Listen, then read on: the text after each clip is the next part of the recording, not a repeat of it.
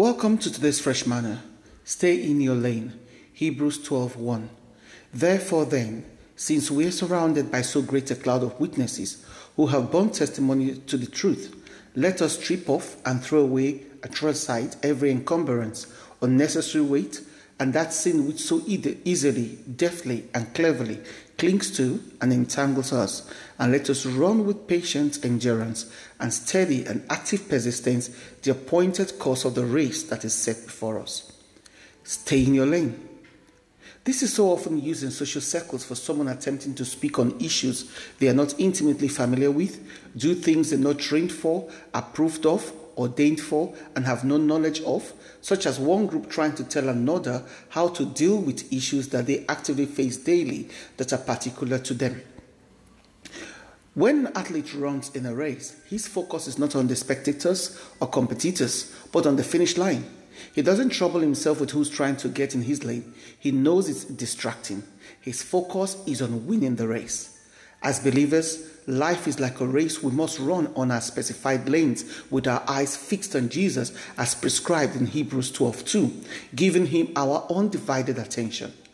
Is anything distracting you from God or keeping you from making progress in faith? Are you more interested in other people's lane than in yours?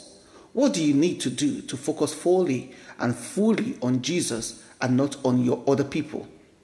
Magpieing, that's my word, is how I describe what a magpie does. This is when the magpie takes shiny things wherever it finds them. It's common both in the secular world and unfortunately in the body of Christ for people to think what others have is better than theirs. Most people seem to think that God makes mistakes in giving out gifts, talent, skills, and anointing, but not so though.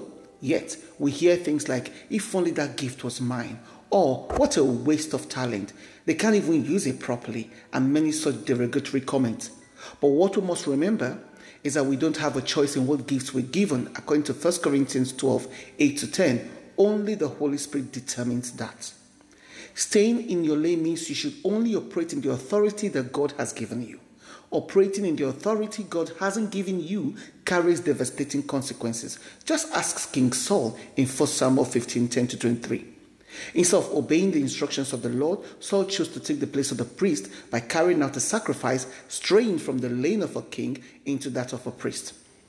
Miriam and Aaron questioned Moses' authority in Numbers chapter 12, inferring that he wasn't different from them since they too can have authority from God. They tried crossing into Moses' lane. Guess what happened?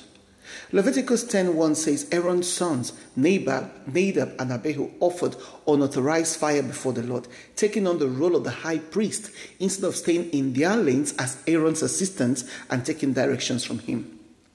Terry A. O'Neill said, unless you're prepared to deal with the aftermath, never invite yourself to a situation where your presence is not requested or welcome. Don't pull out the chair at someone else's table, then turn around and be hurt when you feel unwelcome. Unfortunately, so many of us do this. We want to tell people how to run their lives, train their children, basically how to do everything. Or we tell them how we can do whatever they're doing better than they can do it. A driver swapping lane from lane to lane with no consideration is an accident waiting to happen. Sadly, that driver may be his first casualty as well as other people around him. Stay where God has placed you, your lane and not someone else. God will lead you safely to the finish line if you stay in your lane and do not stray. Your lane is your lane, not mine or others. Stay in your lane. The Lord chose you for you, not to be someone else. To take another's place, to swap life with others you think are better, is you telling Jesus, just as Peter did, that he is better. But Jesus said to Peter then in John 12:18-22 to mind his business. And as he's telling us, you and I today, stay in your lane and mind your business. Prayer, Lord, be my guide and help me to always stay in my lane and keep my focus on you in Jesus' name. Amen. A message from our sponsor, Compassion Care, a Bible-based counseling and therapy for women, families, children, and teens. For those hurting and needing confidential and compassionate ears, virtual shoulders to lean on, and gentle hands to guide them. At Compassion Care, we recognize that a burden shared is a burden halved. Get in touch from wherever you are in the world at compassioncaring@outlook.com. compassioncaring@outlook.com, or 0745 902 6719. 0745 902 6719. Shalom.